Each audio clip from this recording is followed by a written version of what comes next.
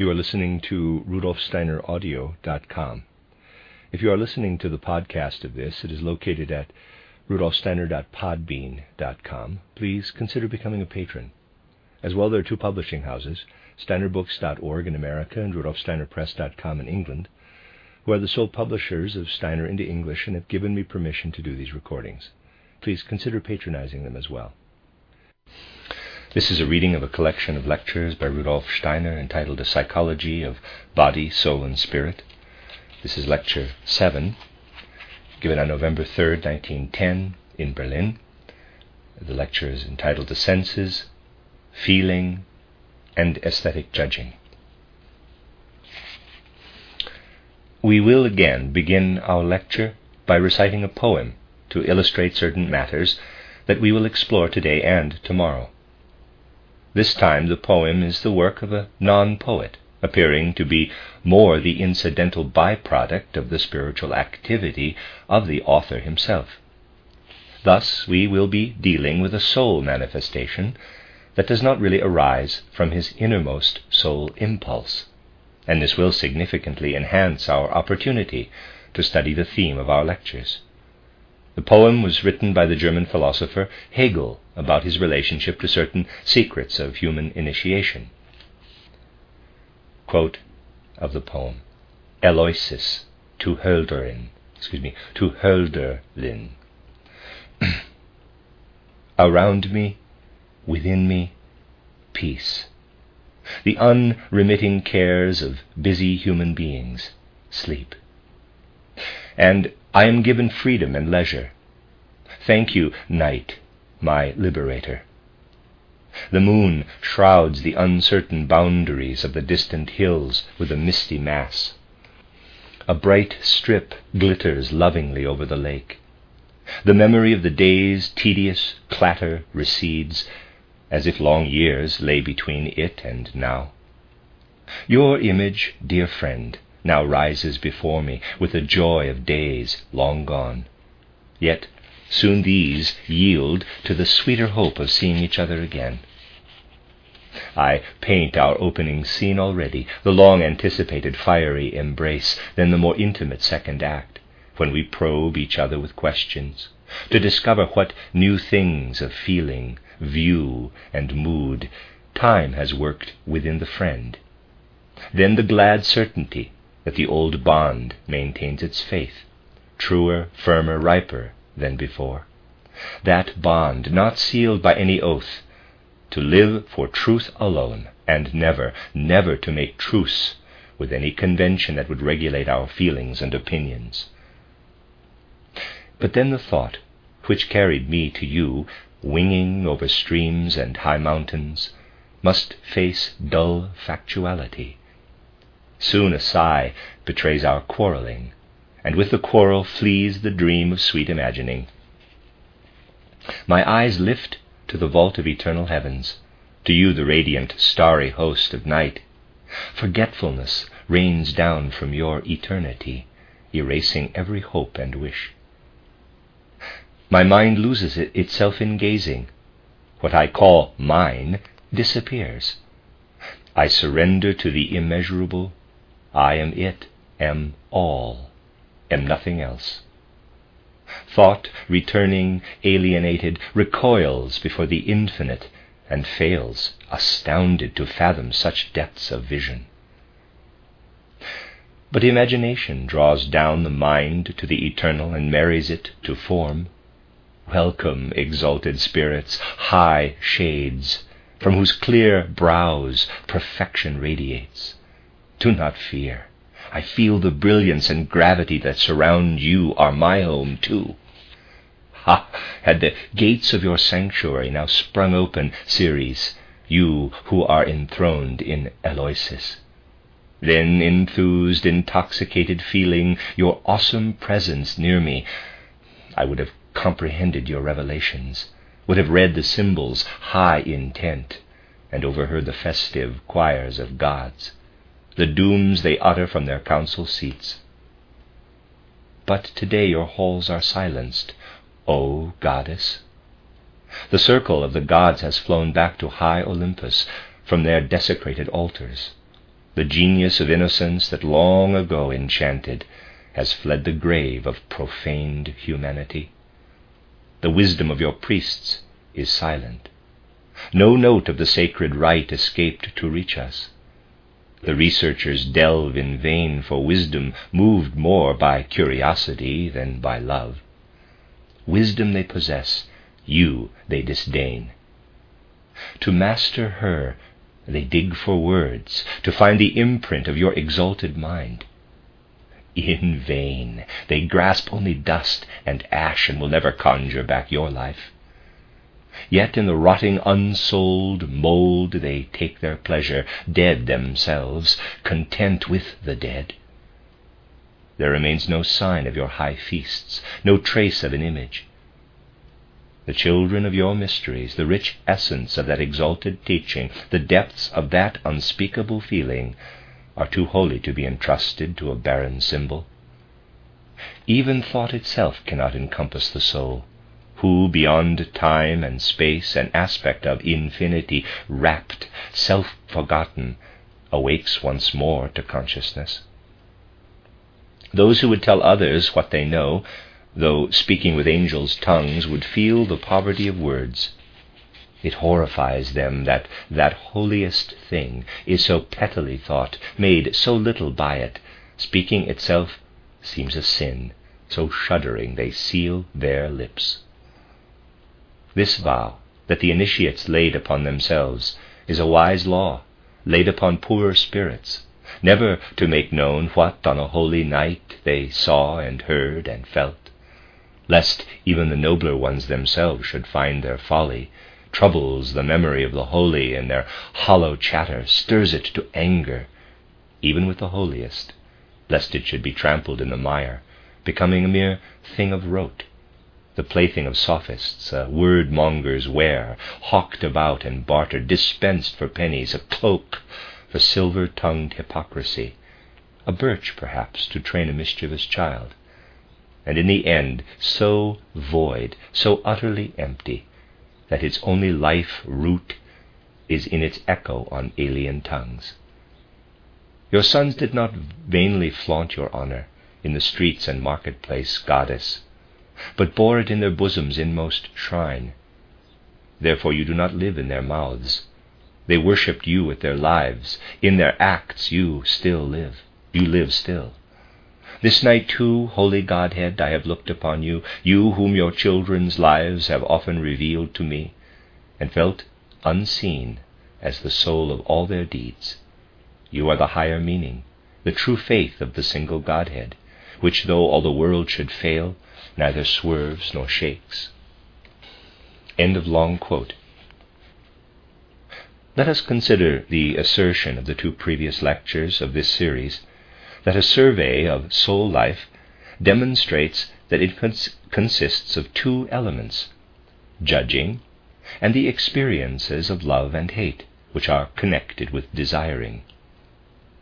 It may seem that we are leaving out feeling, the most important aspect of soul life, through which the soul keenly experiences its innermost nature. Indeed, someone might be inclined to say that these lectures have described the soul in its least inherent aspects by ignoring the feeling element that surges there, giving it its specific character. We shall see, however, that the drama of soul life emphasized yesterday may be best understood by approaching feeling from the perspective of the two elements characterized. We must begin with the simple elements of the soul, which have often been mentioned. They are the sense experiences that enter soul life through the portals of our senses and continue their existence there.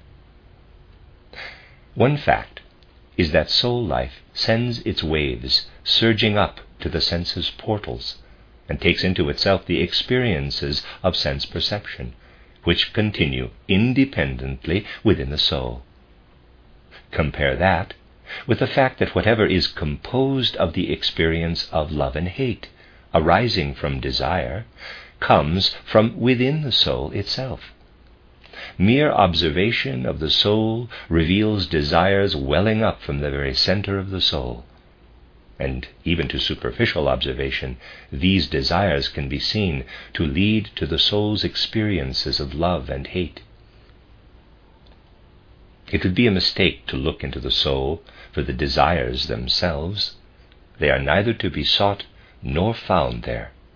You would find in a more thorough study of the soul's life that desires arise through contact with the outer world, and that love and hate well up from within the soul itself as the expression of desires. We may say, therefore, that by far the greater content of soul experiences, to the extent that it is concerned with mental images, is generated at the boundaries of the soul through the portals of the senses. On the other hand, what lives within the soul as love and hate wells up out of the very center of the soul. If we draw this idea, we will understand it better. We can characterize the soul life that we want to study in its inner nature by considering it as the inside of a circle that represents the content of our multifarious soul life. Now, think of the sense organs as portals. They should be regarded as such. This is something you can also gather from the lectures on anthroposophy. It is enough for now to consider the senses as portals opening to the outer world. Our drawing will best represent the interior life of the soul by showing desires that live on as phenomena of love and hate, emerging from the soul's center and welling throughout it. The soul must be represented as completely suffused with desires, flooding toward the portals of the senses. What happens as the result of sense experiences, such as the ear's perception of a sound or the eye's perception of a color? We will disregard the outer world in terms of its content and focus.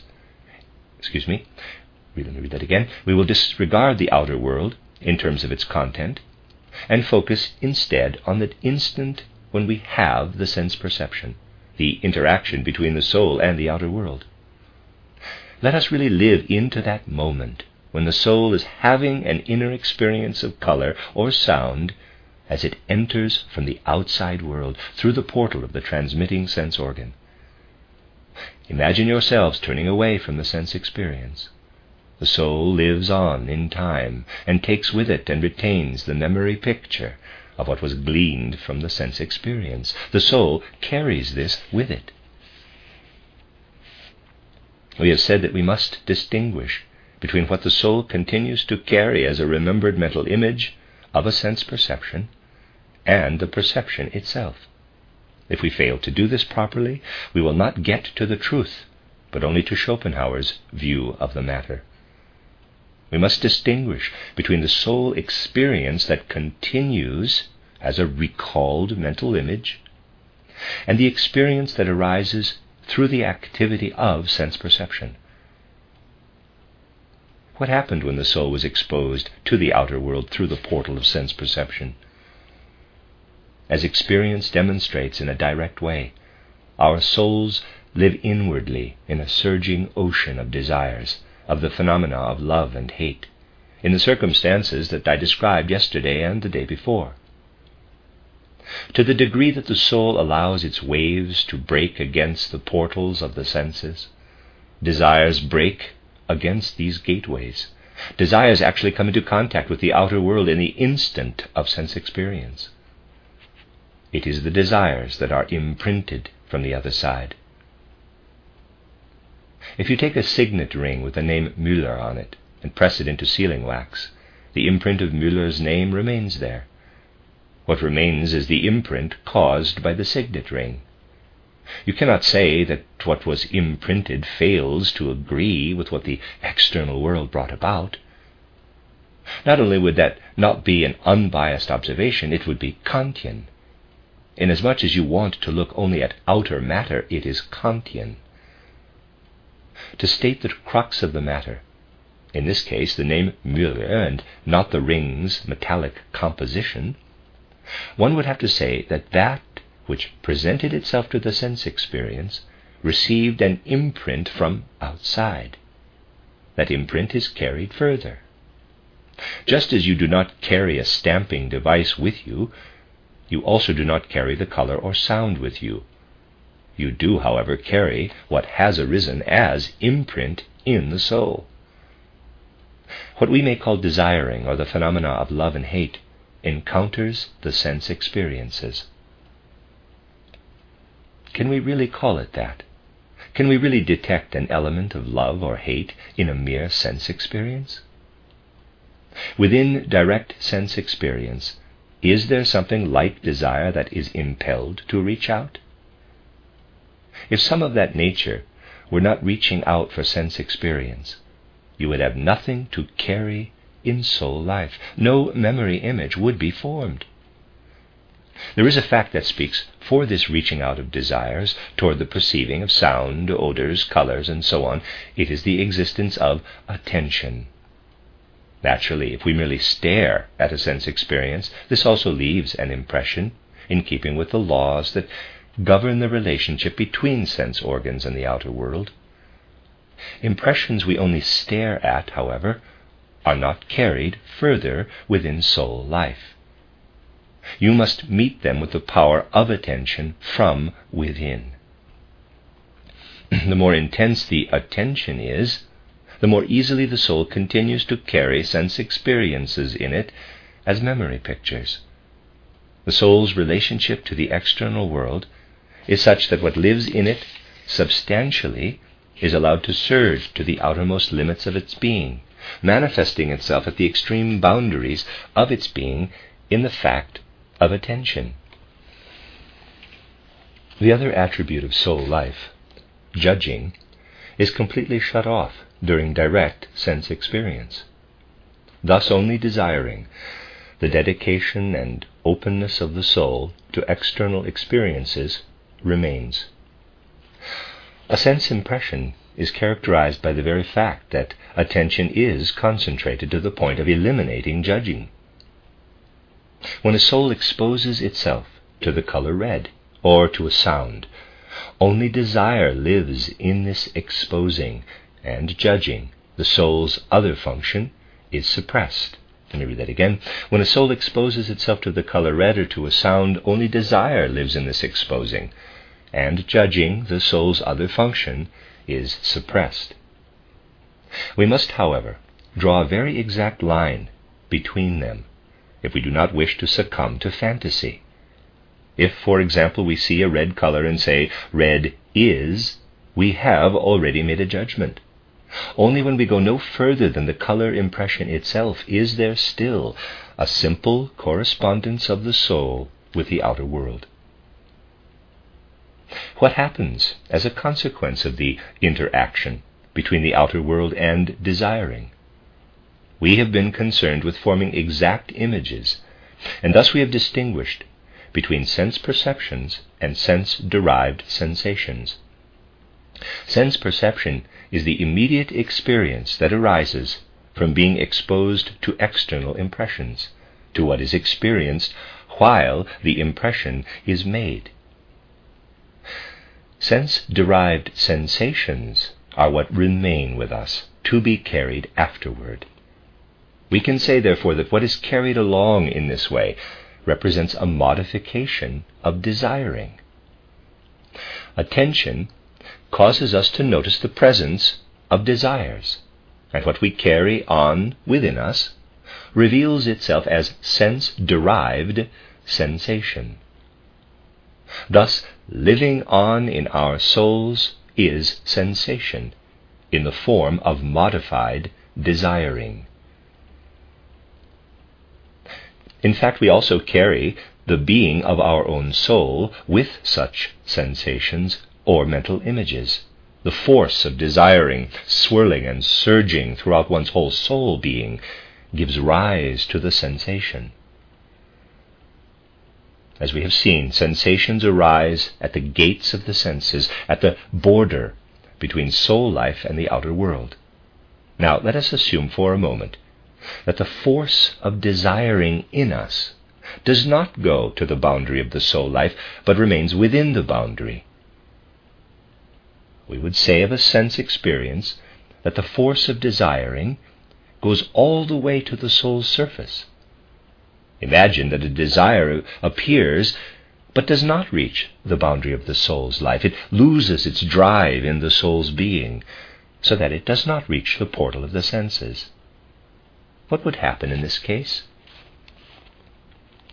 We saw that when a desire presses forward and is forced to retreat, sensation, or the sense-derived sensation, is generated. Such sensations are generated only when a counterforce from outside causes the retreat as a result of the activity of the senses. Inner sensation is generated when desire is forced back, not through direct contact with the world. It is stopped short of the boundary and retained within the soul itself. Inner sensation comes about at that point, and this is what we refer to as feeling. Thus, in psychological terms, feelings are modified desires that have been turned back upon themselves, but their life has been retained within the soul rather than surging all the way to its boundary with the outer world. We can say, therefore, that in the feelings we have essentially desiring, the substantial aspect of the soul. Feelings as such are not new in the soul life, but are substantial and real processes of desire that occur there. But are substantial and real processes of desire that occur there. Let us hold on to the facts we have established and move on to describe from a certain angle the characteristics of the two elements of soul life, judging and the experiences of love and hate, which spring from desires. We can say that everything taking place in the soul as judging, and this is the main point, comes to an end at a certain moment. The same also applies to desiring. The soul's judging ceases when a decision is made, when judging has become a valid mental image, one that can be carried on within us. If we ask about the end of desiring, we find thus the satisfaction. Every desire that lives in the soul is trying to attain satisfaction, and judging always strives toward decision. By investigating our soul life, we discover on the one hand judging, which presses toward decision until it reaches a conclusion, and on the other hand, we find in the lively soul life desires pressing toward satisfaction until it is achieved. We may say then that since our soul life consists of the two elements of judging and desiring, the soul's currents flowing toward satisfaction and decision are its most important aspects, which are present in every soul. If we were to observe soul life in its direction of flow, we would find it fully striving toward both of these goals. This is, in fact, what happens. If we study the life of feeling from certain perspectives, we can easily discover the sources of many different feelings, weighing the fact that soul life must display the effect of a continuous flow of striving toward satisfaction and decision. If we consider such manifestations within the soul life that fall, for example, within the concepts of impatience, hope, longing, doubt, and despair, we will have the basis to connect them with something real, something spiritually comprehensible. They all represent ways that the stream flowing in the soul expresses its striving toward the decisions of the forces of judging, or toward the satisfaction of the forces of desire. Live into the feeling of impatience, for example, and you have a vivid experience of striving for satisfaction. You can understand how, living in the feeling of impatience, there is something we may call a desire that continually flows in the stream of the soul. It can reach a conclusion only when it results in satisfaction. the forces of judging are barely developed thereby. Or consider the feeling of hope. The continuous streaming of desire may be easily discerned there, but it is a desiring suffused by the other element of soul life, the one we have described as the movement of our powers of judging toward decision. Anyone who analyzes the feeling of hope will easily see these two elements in it: desire, filled with a striving for judging that can lead to a decision.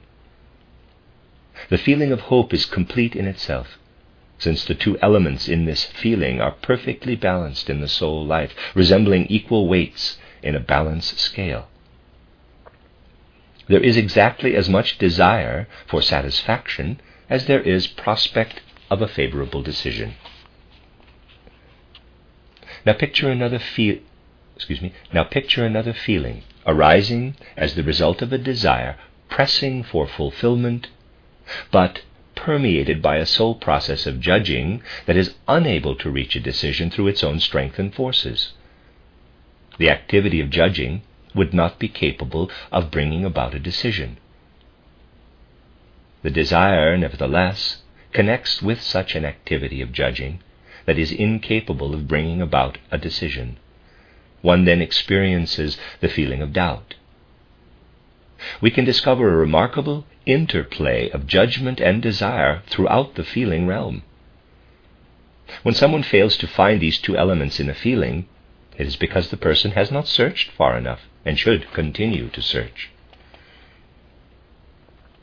In recognizing the importance of judging for the soul life, we find it necessary to say that the activity of judging concludes in the formation of a mental image, but that a mental image is important for life only if it is true. The basis of truth is within itself. The soul as such is incapable of deciding what is true. This is something that we must all feel when comparing our own soul life in its individual uniqueness with the truth we are attempting to uncover. We need only consider that what we are calling judging in soul life could just as well be termed mulling over or reflection. This mulling over or reflecting leads finally to the judgment we build out of the mental image. By reflecting, we do not necessarily arrive at the right decision.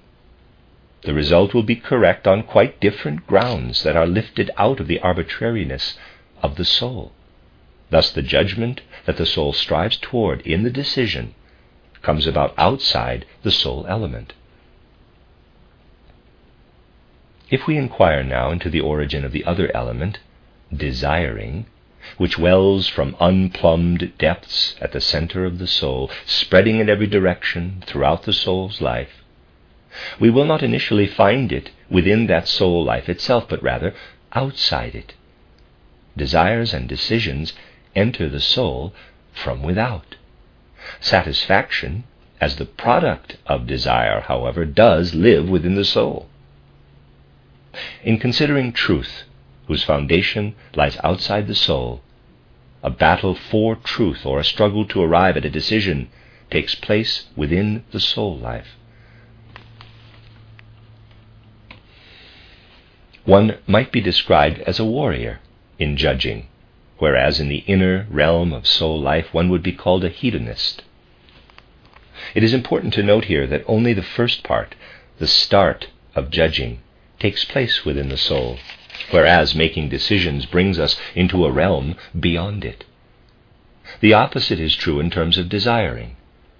Rather than its beginning, its ending or satisfaction occurs within the soul.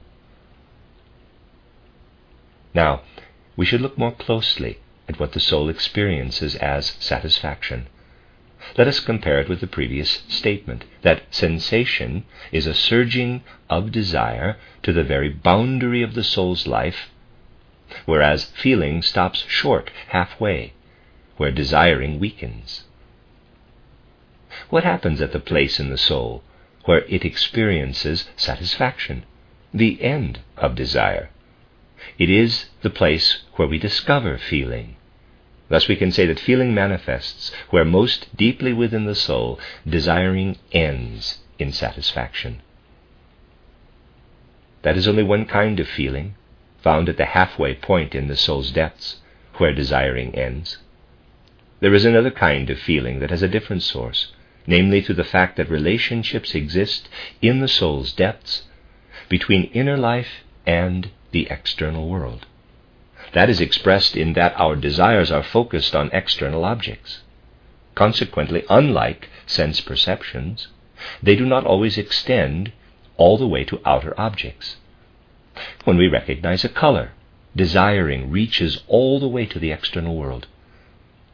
A feeling that has a relationship to an external object, however, can develop within the soul out of the desire. Desire can develop in relation to any object, even when it comes to a halt in the middle of the soul.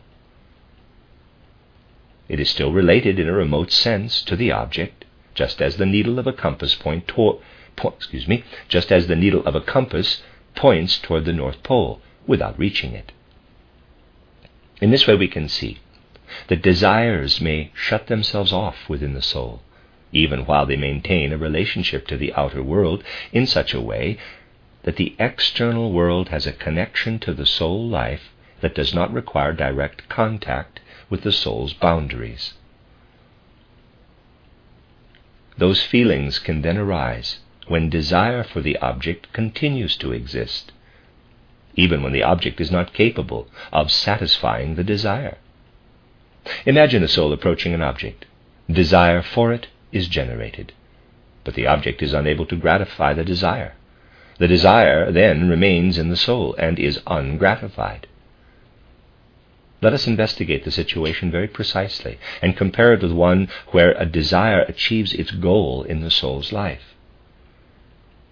There is a considerable difference between a situation where a desire attains its goal within the soul and one where it does not. A desire that has attained satisfaction and is then neutralized has an effect on the life of the soul in such a way that it has a healthy influence on it. When desires continue to live in the soul without satisfaction, because the objects cannot provide it, after the object is removed, the soul retains a living connection to a void, so to speak. Consequently, the soul lives on in unsatisfied desiring, as though in an inner fact without any basis in reality.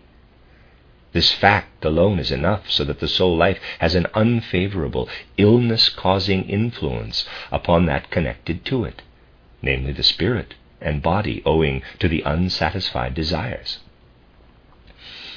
Feelings based on satisfied desires are, therefore, very different for direct observation from those built upon frustrated desiring.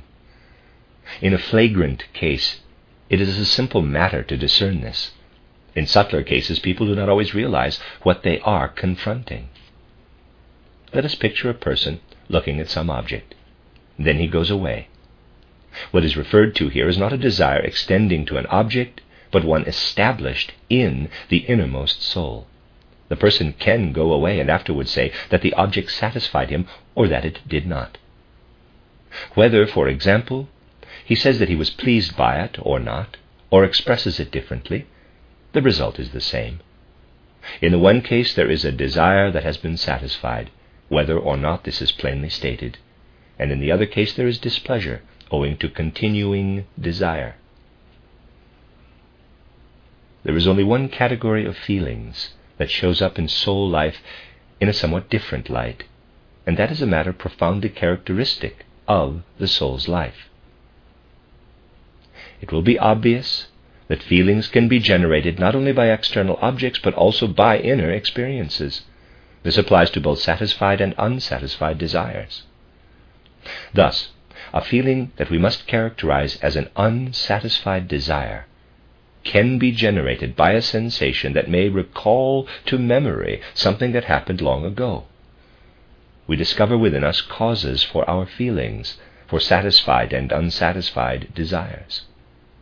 Let us differentiate for a moment between desires stimulated by external objects and those stimulated from within. There are, for example, striking inner experiences that can show us how our inner life contains desires that stop short of fulfillment. Imagine yourselves mulling over a matter. Your power of judgment is too weak, and so you cannot reach a decision. Thus your soul life, your own desires, remain unsatisfied, and you experience pain in this feeling. There is only one kind of feeling in which judgment does not reach a decision, nor do our desires actually find satisfaction without causing us pain. Those are feelings in which desires are focused neither directly on external objects nor directly on an inner experience. In ordinary sense experiences, we stand directly before an external object with our desires, but we do not judge in the process. Once judging begins, we have gone beyond the sense experience. Let us assume that we carry judging and desiring all the way to the boundary of soul life, where the sense impression from the outer world surges directly against it. A desire was thus generated, stimulated by the object, a desire that we then permeate with judgment right up to the boundary, the same place we had the sense impression. This generates a peculiar feeling, an amalgam composed in a very strange way. We can best describe it as follows. We allow our desiring, horizontal lines in a diagram, to flow right up to the boundary of our soul life, as far as the eyes, for example. We exert our soul life with respect to our desires, and allow it to flow up to point A, a portal of the sense experience. We also exert our powers of judging, vertical lines, and allow them to flow up to the site of the outer impression. We will let this drawing serve as a symbol representative of the very curiously combined feeling that has been referred to. The difference between these two currents, both of which flow to the site of the external impression, can be appreciated properly when we remember what has already been said. When we develop our powers of judging, the peak of the soul's activity lies beyond the soul rather than within it, for the soul does not determine truth. Truth overwhelms desire, and desiring must surrender to it. When we decide something within our souls, using our power of judgment, in which truth is of imminent importance, we must take an element into the soul that is essentially foreign to it. We can say then that the vertical lines that represent the powers of judging go outside us and circumscribe something of an external nature. Our soul life, as the life of desiring, can go no further than the boundary, where it is either hurled back or halts on its own and remains limited to itself. Desiring feels overwhelmed when the judging in the soul concludes with truth's verdict. Our example, however, specifically assumes that desiring and judging both flow to the point where the impression was received, and they fully coincide. We see that our desiring does not flow out and bring back the alien element, truth. It brings back the judgment that has gone all the way to the boundary of the soul's life. Desiring surges to the soul's boundary, turns around and returns with the decision. What sort of judgments are we limited to bringing back in this way? They are exclusively aesthetic judgments, relating in some way to art and beauty. Only when we observe works of art does our soul life extend just to the boundary of its activity, turn around on encountering those outer objects, and return with the judgment into itself. You may find this strange initially, but self-observation will convince you that it is true. Now imagine yourselves viewing the Sistine Madonna or the Venus de Milo or any other true work of art. Could you say that this object arouses your desire? Yes, it stimulates it, but not of itself. If the object itself were to arouse your desiring, which is possible, whether or not a desire is aroused at all would not depend on a certain development of the soul. It is thoroughly conceivable that you could stand before, say, the Venus de Milo and not be the least bit moved inwardly. This could also be true of other objects. There is an ordinary indifference toward them. This indifference also arises in those who experience no soul response to the Venus of Milo. Those who bring an adequate soul life toward a work of art allow the stream of desiring to flow to the boundary, and then something returns to them. For others, nothing returns. What returns is not a desire.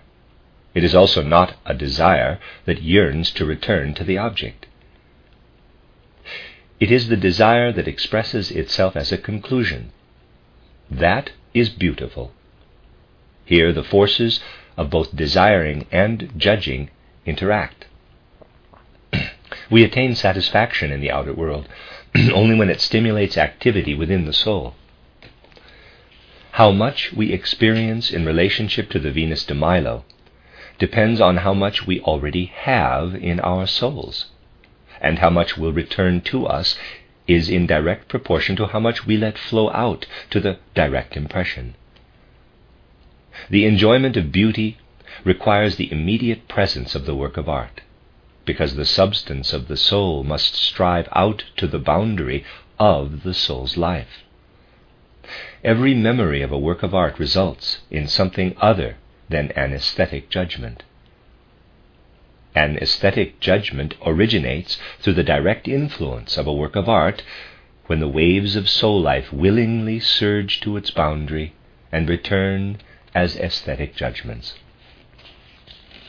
Therefore, in truth, we have something to which desire capitulates to a certain extent, as if to something outside the soul. And in beauty there is an element wherein desiring directly coincides with judging, where the decision itself is brought about by the voluntary movement of desiring to the boundaries of the soul, returning as a judgment. This is why the soul's inner experience of beauty spreads such an endlessly warm satisfaction throughout the soul. Essentially, the greatest balance exists in the soul's forces when desiring meets the boundary of the soul's life and does not return as desiring, but as a judgment, which the soul then experiences as an element of the outer world. Thus nothing is so easily found whereby the conditions for a healthy soul life are so strongly developed as when we surrender to beauty. When we strive toward the fruits of thinking of the soul, we work in essence within the soul with the material before which our desiring must continually surrender. This capacity for desire must indeed surrender to the majesty of truth, but this is impossible without impairing the health of the soul and all the other facets of the soul's life. A continual striving in the realm of thought, wherein desire must continually capitulate, is something that must dry out the human being in both body and soul. On the other hand, the judgments that return an equal amount of satisfied desires into our souls best balance our desiring and judging. Do not misunderstand and think that I am saying that it is good for human beings to wallow continuously in the enjoyment of beauty and that truth is unhealthy. If it were stated that I had said that thinking is unhealthy and wallowing in beauty is healthy, and thus wallow in beauty, it would make an easy excuse for laziness in pursuing truth. Such should not be the case. Instead, the following situation should occur in the soul. Since seeking truth is a duty that furthers the progress of culture in general, as well as that of the individual, we are forced to suppress our desiring in favor of truth. Since the decision concerning the truth does not lie with the life of desire, truth forces us to suppress it. We must do this without hesitation in striving for truth. Consequently, it is essentially striving for truth that restrains our self-love to the appropriate degree. When we consider the matter objectively, we can gain a certain satisfaction from our inner experience of how our search for truth continually encounters the boundary of our own capacity for judging. Seeking truth makes us increasingly humble. But if we were to continue living in a way that reduces us to ever greater humility, we would eventually arrive at a point of dissolution. We would lack an element essential to the fulfillment of the soul life, a sense of our own inner being. We must not sacrifice our own selfhood through exclusive devotion to that before which the inner surging of our desire life must surrender. Let me read that again. We must not sacrifice our own selfhood through exclusive devotion to that before which the inner surging of our desire life must surrender. This is where the activity of aesthetic judgment comes in. The life of aesthetic judging is such that we bring back what we have taken to the soul's border. In this life we are allowed to do what truth requires of us, to arrive at decisions with absolute selflessness, without egoism. There is no other way to seek the truth. And what is the situation in terms of beauty? This is a very different matter. Here too we give ourselves completely to it, allowing the movement of the soul to flow, almost as we do with sense-derived sensations, right to the soul's boundary. And what comes back to us? It is something that cannot possibly be given to us from outside, something that cannot be determined externally. It is ourselves that is returned. We surrender ourselves and then are given back to ourselves. It is a peculiar attribute of aesthetic judgment that it encompasses the moment of selflessness just as it does the truth, while asserting the sense of selfhood that, in the 2 previous lectures, was referred to as the inner master. We are given back to ourselves like a free gift in the aesthetic judgment. As you can see, particularly in these lectures, I must present things in a way that avoids definition. I have often spoken out against defining. For the same reason, I will also not say, this is a feeling, and so on, but I will attempt to characterize by simply laying out the extent of the soul's life, by simply discussing the limits of the soul's life. In the quote-unquote anthroposophy lectures last year, we saw that the body shares a boundary with the soul. We tried to comprehend the nature of the human being at that common border, to discover how it is related to the outer shape of the body. If you recall that material, you will have a foundation for much that we will discuss in these lectures, and in what these lectures on psychosophy are particularly directed toward. It is hoped that they will provide rules to live by and wisdom for living.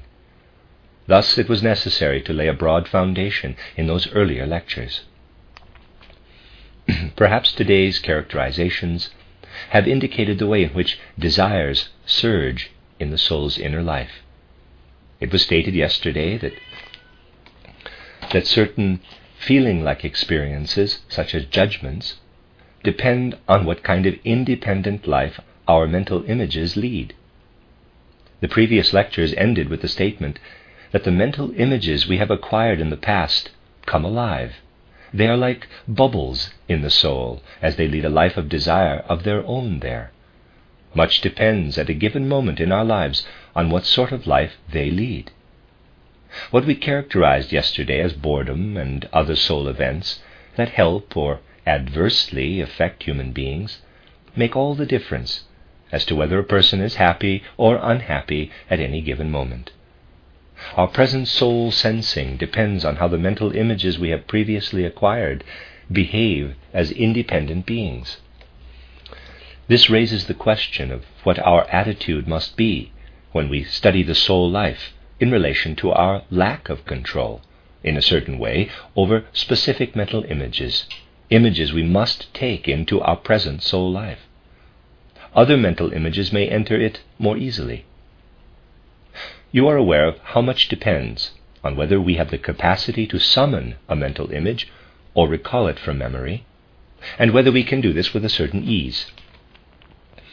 When we recall something in particular, we must ask which images arise more easily and which with more difficulty. This can be extraordinarily important in life. As we assimilate these mental images, can we impart something to them that makes recalling them easier? Indeed we can. Even to consider such a possibility can have enormous benefit for many people. It can make our inner and outer lives easier if we pay attention to what could ease the recall of mental images, to what we could do to promote it. Those who observe the soul from all sides will see that something must be added to a mental image in order to make it easier to remember. We have found desiring and judging as the two aspects of the soul life. Therefore, we find only within these two elements what must be added to mental images for easier recall. What can we give of our desiring to our mental images? We can give just that, desiring alone. But how do we do that?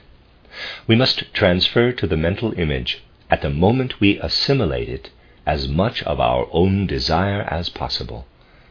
It is good for our soul life to give some of our desiring to mental images. We can do this only by taking up the mental image with love, by permeating it with love. The more lovingly we accept a mental image, in other words, the more interest we put into a mental image, the more we can lose ourselves with our egoism when taking up a mental image, the better can it be retained in memory. Those who cannot lose themselves in a mental image cannot easily retain an image in memory. Farther along in these lectures we will discover other indications as to how we can surround mental images with a loving atmosphere. The other element that we can give to a mental image is our power of judging. Every mental image, in other words, is more easily recalled when taken up through the soul power of judging, rather than merely being imprinted on us. If judgment is exercised when making a mental image part of the soul structure, encircling it with judgment, one adds an element that furthers recall. One surrounds it with something like an atmosphere. The ease or difficulty of recall depends on the way we prepare our mental images. We will see that the way we surround a mental image with love or judgment plays an extraordinarily important role in our soul life. That subject, however, is for tomorrow. We must also consider the fact that our soul life has a continuous relationship with the I center, capital. Following this path of inquiry, which has presented us with some difficult challenges today, tomorrow we will find the possibility of bringing together the two directions, that of memory and that of the I experience. It might surprise some of you to hear that all human feelings consist essentially of desires. It may especially surprise those of you who are aware that overcoming desire is a goal of the higher life of the soul, achieved through esoteric development. But the term overcoming desire is not an accurate expression in psychology, since desiring does not originate in the soul itself, but instead surges in from unknown depths. What is it that surges into the soul? Of what is it an expression? We will comprehend this in a more concrete way tomorrow. For now we can think of it more abstractly as something that corresponds to desiring on a higher level, issuing from one's innermost being as will. And if we struggle against desiring for the sake of a higher development, we are not battling the will underlying a desire, but the several modifications of it, the particular objects of desire. In this way we purify the will, and it works with purity in us. In this way we purify the will, and it works with purity in us, will divorced from objects. Such an unencumbered will represents, in a certain connection, the highest in us. Do not confuse this with the quote-unquote will to be, unquote, which is not unencumbered. Think rather of a will with a content of desiring, but without an object. Will is pure and free only when it is not influenced by a specific desire, but instead leads away from any specific desiring. We ourselves can witness the life of will surging into the life of feeling. When that is the case, we have a real opportunity to study the fact that will and feeling have something in common. All kinds of fantastic definitions can be formulated for will and feeling. Someone may say, for example, that will must have an object, and its result must be a deed. Such definitions, however, are usually totally unjustified. We will see that they generally have no connection to the reality at all, and that those who formulate such ideas would do better to turn to the genius of language, which is wiser than the personal human soul. Language, for example, has an inspired term for the inner experience of will turning directly into feeling. Imagine the will moving toward a boundary, but it impairs itself inwardly along the way. Picture ourselves inwardly observing such an essentially impaired exertion of the will. We allow the will to retreat, as it were, and observe the process. This is what would happen if someone were to encounter another being, and if the will's inner swelling were to reach a certain point and then be restrained. This would certainly leave a deep feeling of dissatisfaction in the will. Language has invented a word for the will that does not result in an action but retreats.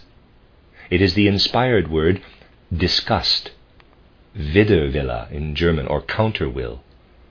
It is perfectly clear to everyone that this is not true will. Such will, it becomes self-evident, is a feeling or a will that retreats into itself.